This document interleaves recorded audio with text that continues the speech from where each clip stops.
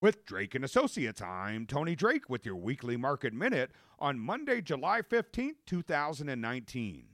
On Friday, the S&P 500 settled above 3,000 for the first time after rising 0.78% for the week. The Dow Jones Industrial Average chalked up a milestone as the stocks ended the week above 27,000, gaining 1.52%.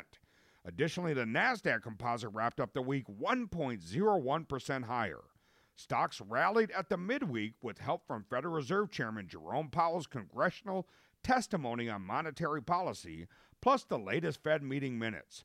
On Wednesday, he told lawmakers that uncertainties around global growth and trade continued to weigh on the outlook of the Federal Open Market Committee meeting. He also noted that manufacturing, trade, and investments are weak all around the world. Now, that may sound negative, but on the same day the Fed presented the minutes from its July policy meeting.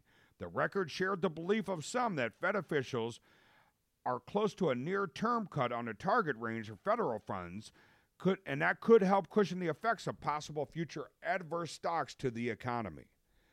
Now, we also saw overall inflation remaining muted. The June Consumer Price Index, released last week by the Bureau of Labor Statistics, measured only 1.6% yearly inflation.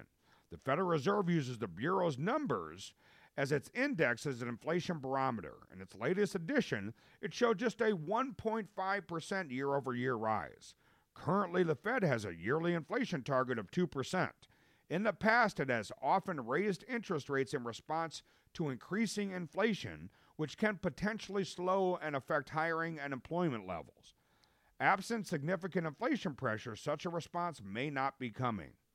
Now, all eyes are on corporate earnings this week as prominent banks and about 24 other S&P 500 firms are recording second quarterly results.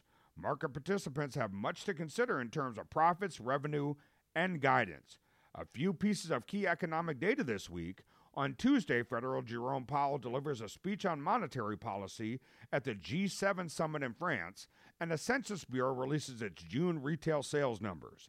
On Friday, the University of Michigan presents its preliminary July Consumer Sentiment Index, measuring consumer confidence and perceptions of the economy.